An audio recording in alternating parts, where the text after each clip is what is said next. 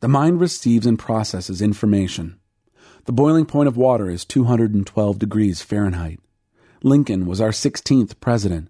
Light travels at a speed of 186,282 miles per second. The heart knows and wrestles with realities.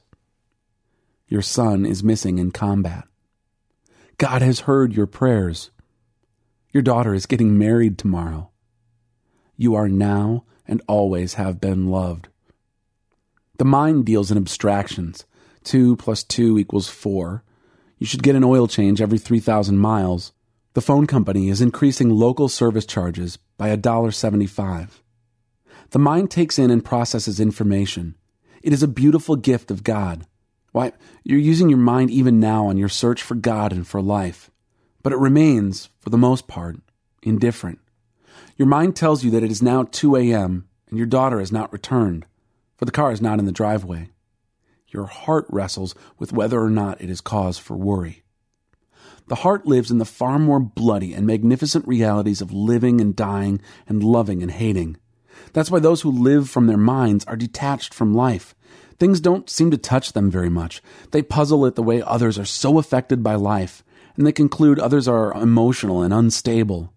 Meanwhile, those who live from the heart find those who live from the mind unavailable.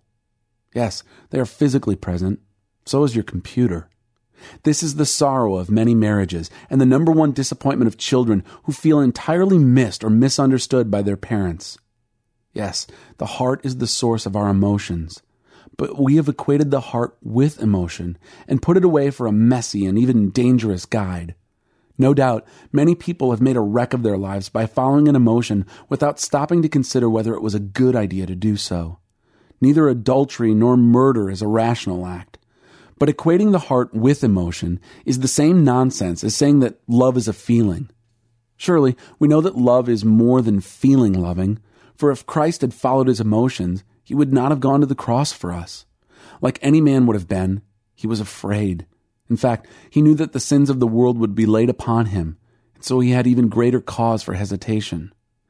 But in the hour of his greatest trial, his love overcame his fear of what loving would cost him. Emotions are the voice of the heart, to borrow Chip Dodd's phrase. Not the heart, but its voice.